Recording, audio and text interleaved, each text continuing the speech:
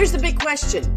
How is it that most entrepreneurs hustle and are always busy and struggle to take just one step forward only to fall two steps back? They're dedicated, determined, and driven, but only a few finally break through and win. This show uncovers those quantum leap patterns of highly successful people so you can simply model what they do and apply to your future success. That's the question, and the answers are right here. My name is Brigitte Höfele, and this is the Success Patterns Show. And welcome, everyone. You are at the right place at the right time here at the Success Patterns Show, where we put the do in learn, do, teach. My name is Brigitte Höfele. I am the CEO of the Center of NLP and the owner and founder of the Success Pattern Movement. And I couldn't be more excited about this show today because I have, almost a fellow countryman. It feels like he is a fellow countryman. This show was designed with your success in mind as we are going and kind of peeling back the layers of how people got to the success that they have today. The quality of our success starts with the attitude towards it. And if you have an attitude and you have a negative attitude towards, I am entitled to have success, success is probably not necessarily flowing to you because it's not a sustainable strategy. Success is an interesting thing, though. It shapes its meaning within each individual success seeker, if you will, because everyone defines success a little bit different, and it's not limited to business or personal. It kind of weaves in and out, and it balances it out. Success is modeled in patterns, behavior, and strategies. And Tony Robbins is known for saying, success leaves clues. I say success comes in patterns.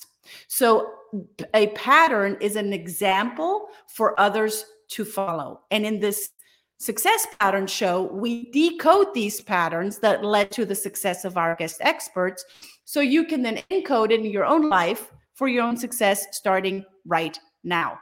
As humans, we're hardwired for hands-on application by living teachers, and that's why we're here, and that's why you're here, to learn from our guest experts, our living teachers, because we are not theoreticians, because they just kind of talk a good game.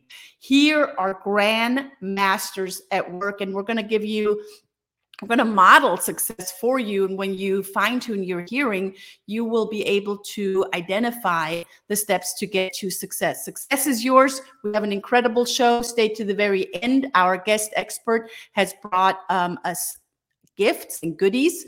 So I want to jump right in and get started, because this gentleman that I have here is retired after 39 years in innovation and in engineering. He's worked with a large, Fortune 50 company, probably. He'll tell us. He speaks over 4 languages. He has had global responsibility back when he worked in corporate America, and he had to learn things the hard way. And we're going to hear a little bit more about that today. He loves to share his insights when it comes to innovation and when it comes to insights about himself, of how he went through life and went through his career. And he wrote books, he speaks at conferences, he coaches folks. He spent more than 40 years in this specific industry as an engineer, as a leader, as a consultant. He's originally from Luxembourg, and I couldn't be more excited and honored to have Norbert Majerus with us here today. Norbert, thank you for being here on the Success Pattern Show. Well, thanks for inviting me.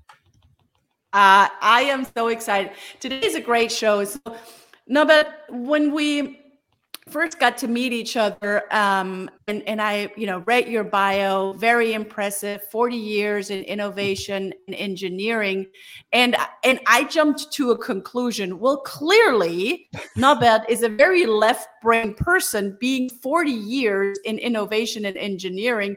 And then Norbert told me this. What did you tell me, Norbert?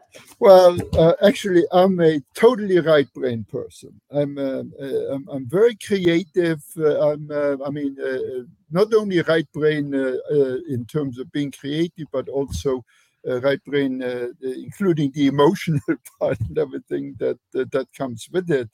I don't know why I went into engineering. And I worked as a right brain person in a totally left brain, very conservative company my whole career. And it had challenges. I have to say that. It was challenging. I bet.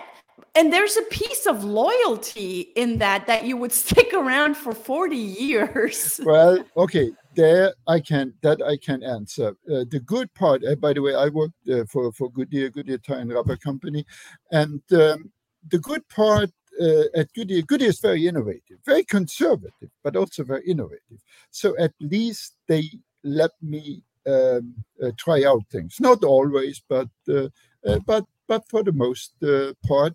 And the other thing, I always got to do something new, something different. Every 3 or 4 years, I was moved some other place, and that was good because I could not have, as a right brain as I am, it would have been a challenge. But then on the other side, I would consider myself a little bit even brained. I studied engineering and I did very well in school, and I, uh, I I'm able to speak an engineering language. I love data. The biggest challenge that I had as an engineer is I went into engineering because I didn't like to work with people, and but the reason is that I had no skills and I never really learned how to do that.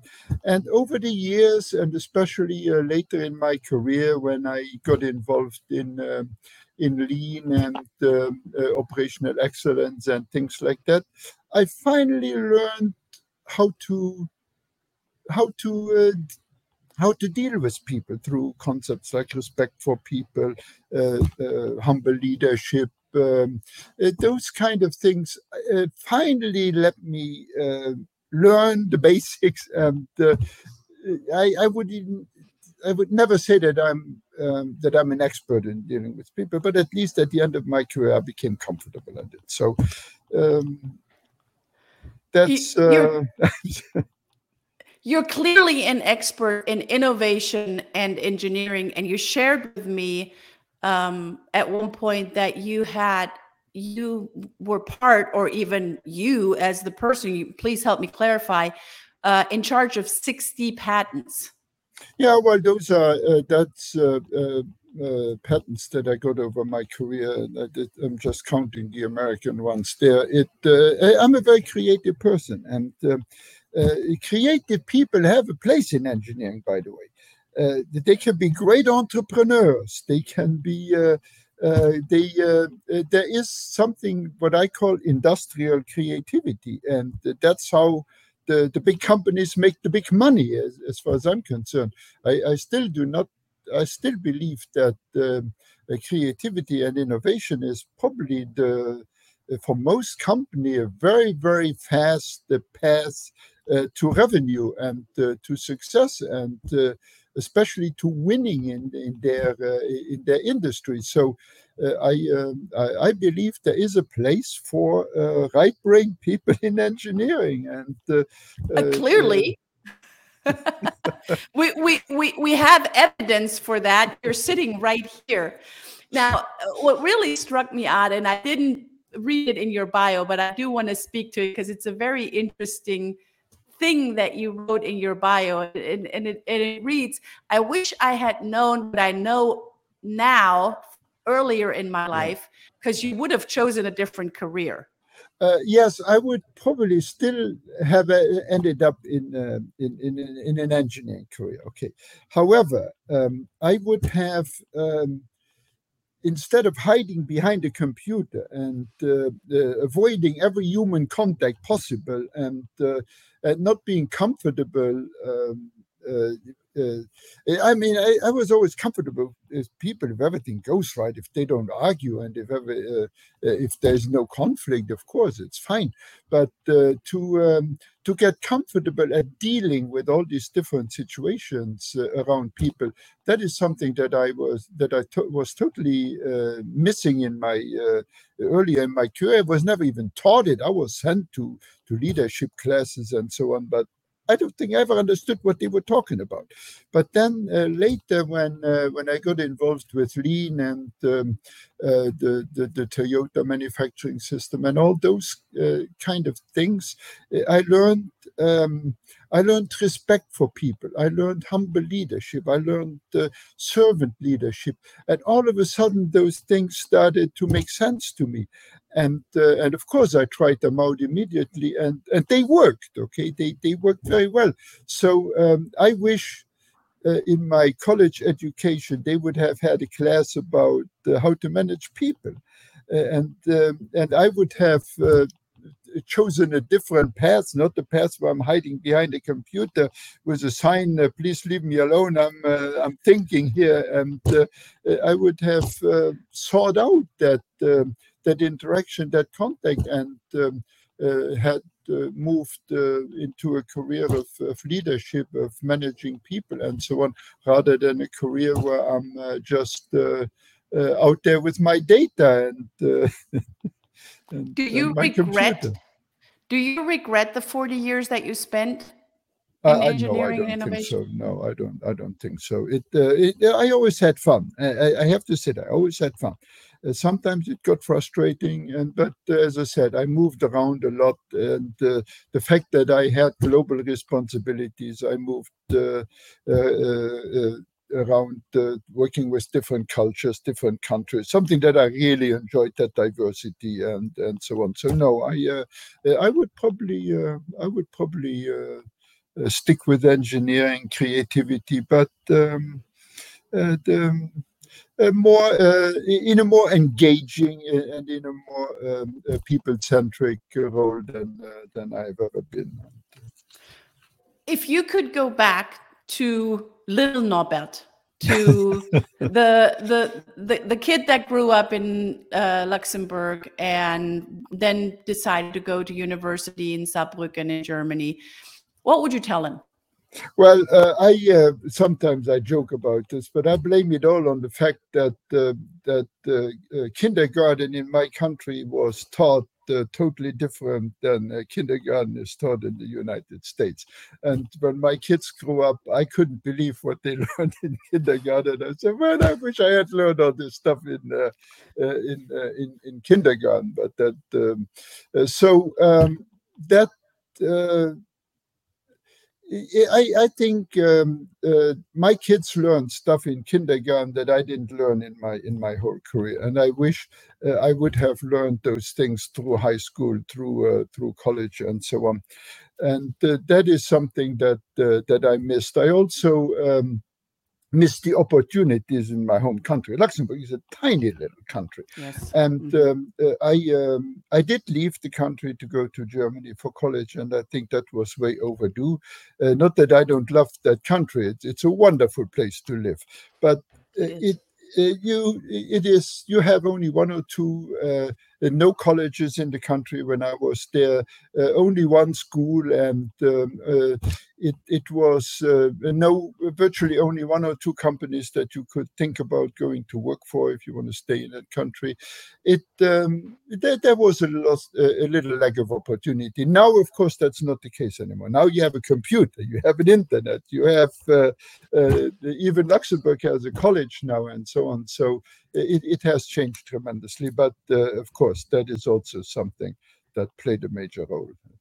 The lack of diverse opportunities. For sure, for sure.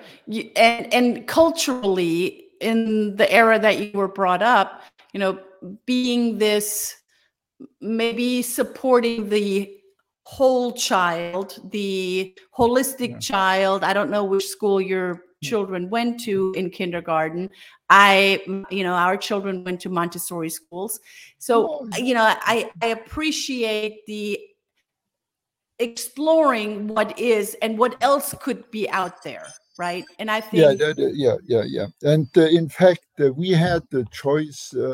We went through that discussing schools, and we purposely put our kids in a school where they was in America from the kindergarten, where they would experience all the diversity they could. Diversity in terms of people around them, religions, you name it, races, you name it. We really, that was very important to us always, that the kids get the full experience of all the diversity that's there, and putting them everywhere possible. They played in the band, they did drama, they played sports, they were in the academic challenges, they were everywhere they could go, just to make sure they experienced that diversity. For me, that's very important.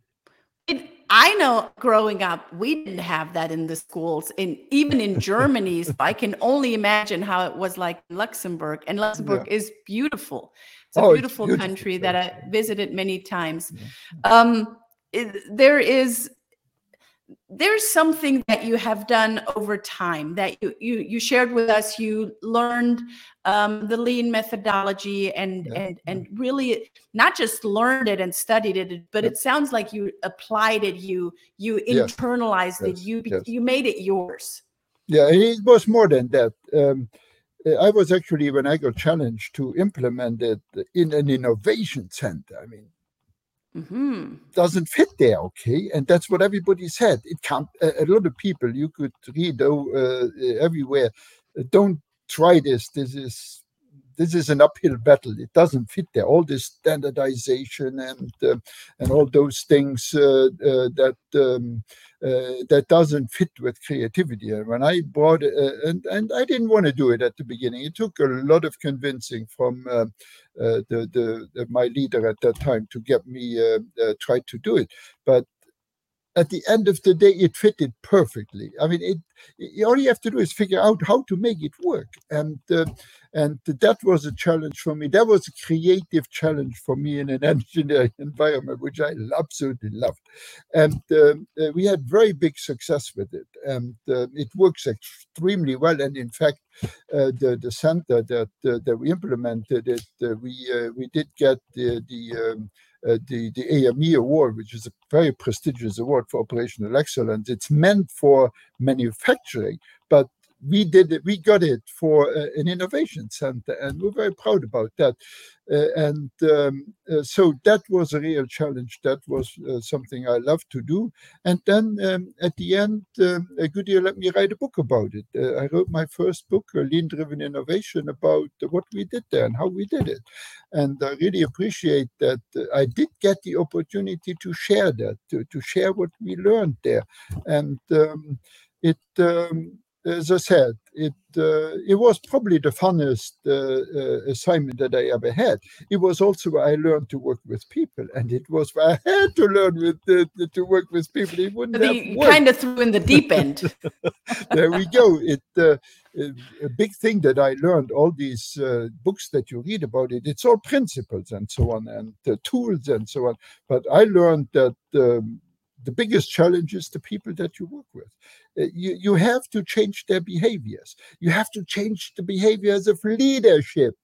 By all means, you have to coach upwards and change the behaviors of the leaders, and to have our chairman stand in front of a group that I brought in and say how great this whole thing is. I mean, that blew my mind.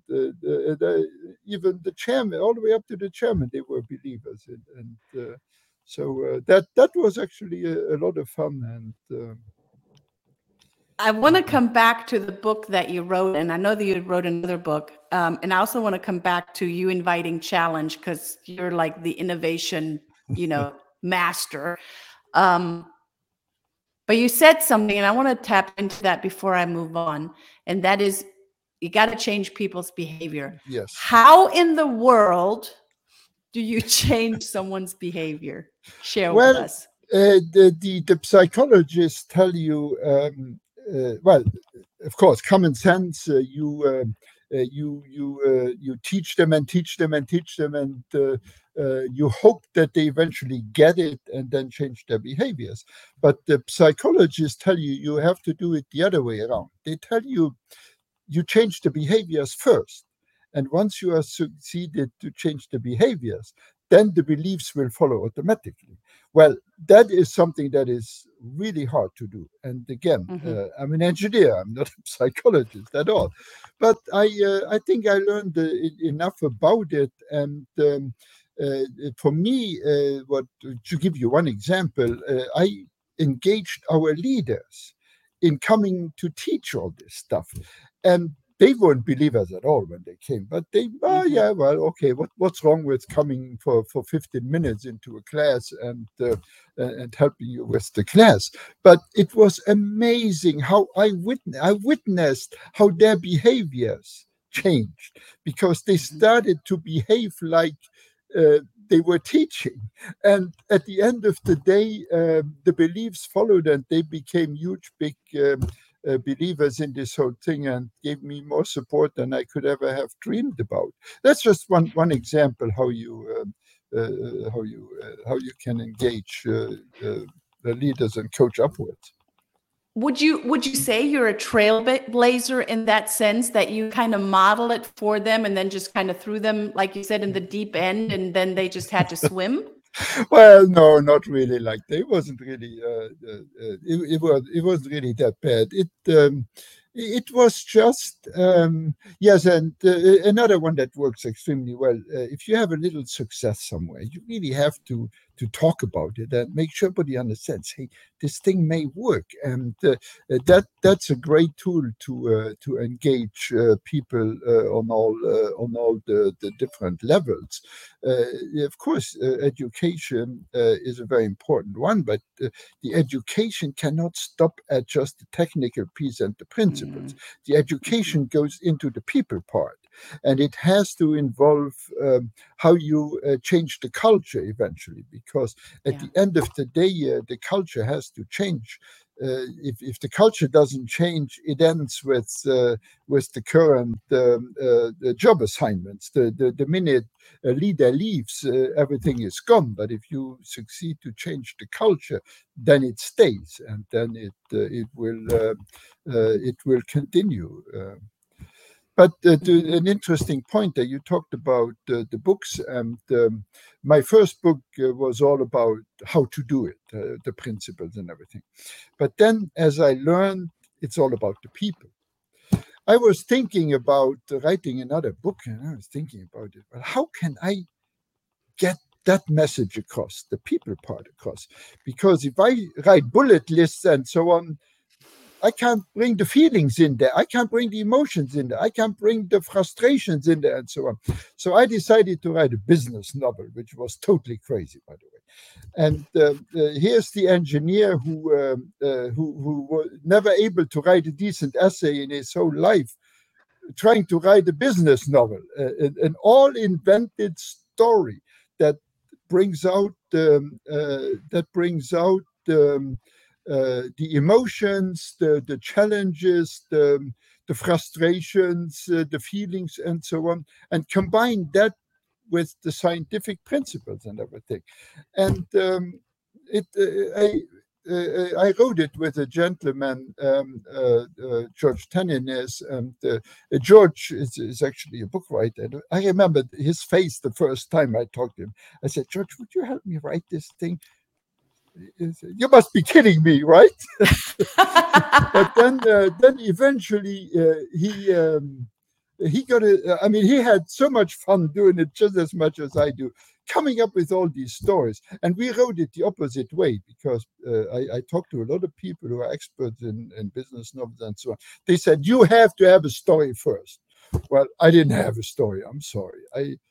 I just had lots of stuff that I remembered. And by the way, pretty much everything in the book had actually happened like that. I just put different people in it and so on. And then every time there was something that came up that I wanted to put in the book, I thought, how can I come up with a story around this. But right-brained, I'm right-brained enough to do that. So I had no challenge. There was no problem. I always came up with the right story to get So to what's get the the book message. called? Oh, it's called. This is called Winning Innovation, and it is about. Actually, this is another aspect that I like to bring in. The book is about a company. They made race bicycles in Italy, and they won all the races. But their business was not doing well. They just didn't know how to win in the business, and they eventually it dawned on them, hey, we just do it the same way, the same passion that we have out there to win on the road. Maybe we should learn how to do that in the company. And then it evolves, and of course, at the end, it has a happy end. At the end, everything works out. Works out well. So Winning Innovation, I would say definitely get that book, because it sounds like, just from the quick 1 minute that you gave us about the book, that it already has the success pattern in it that you shared with us. And you Yes, made use of one of the success patterns, and then, translated it to something well, similar in their business. Britta, I think it has most of them in there. It has all of Yeah. them in there that I know. Mm-hmm. Now, that's saying an innovator and engineer that has gone to love people. I would say, guys, whoever's watching this out there, watching the live, watching the recordings, go get the book, Winning Innovation. Now, before we end, and gosh, I can't believe that we're already coming close to an end. You love challenge. It oozes out of you. I think you're really good at overcoming challenges. Sounds like to me. You are correct. How does one, other than studying about lean and really implementing it, how does one, going from innovation and engineering to coaching and writing business novels and being so open, being on the show that's not scripted, you didn't have clear outlines before, how is that shift? Well, it's you have to have an open mind, and always when something new comes up with, I tell people, try it out, try it. Nobody could have ever convinced me to become an author and write fiction, okay? Business fiction. I would have said, and in fact, it happened that way. And a publisher approached me and said, "Do you ever think about writing a book?" I said, "You must be out of your mind, okay?" Uh, but then I tried it, and it was fun, and that's what kept me in it and kept me doing it. If it is a challenge, try it and try different ways. Not only run into one brick wall. If it doesn't go that way, well, try another one. Try another avenue. You will figure it out, and then go seek help. And I offer help to everybody. And in fact, just Google my name and call me, text me. I promise you, I will call you back and see if I can help you.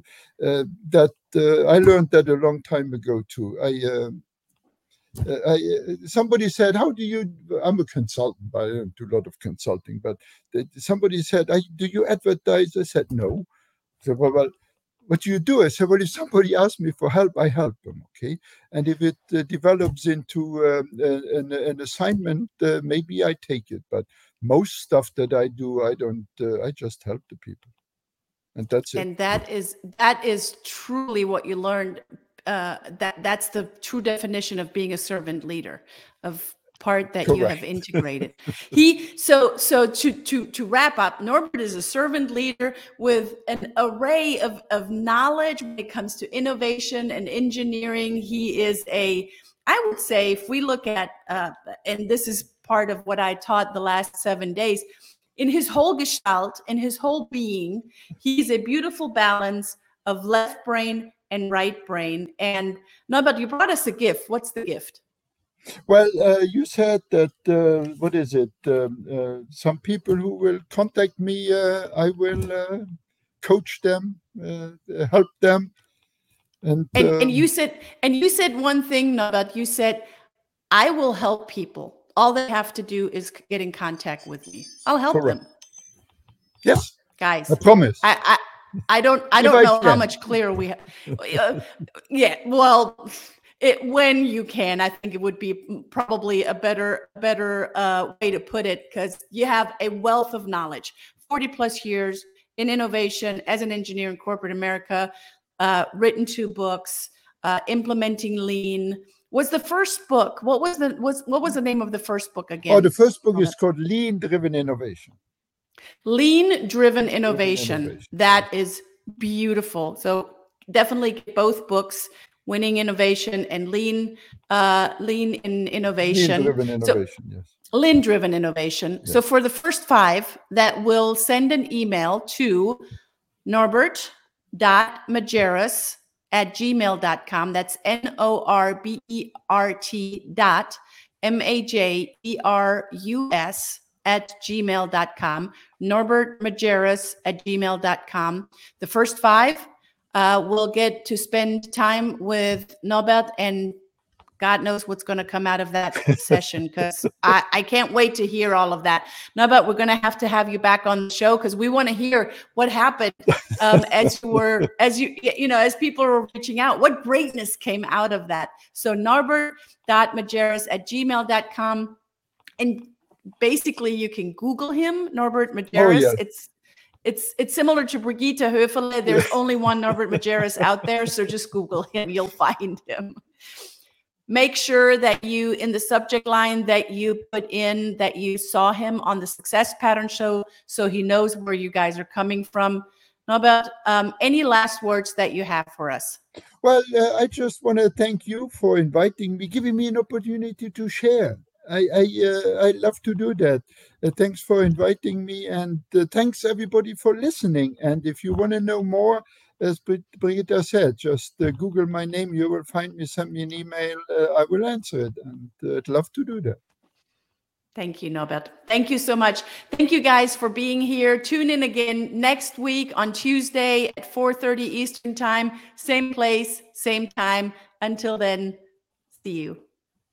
Thank you for tuning in to the Success Pattern Show at www.thesuccesspatternshow.com. My name is Brigitte Höfele.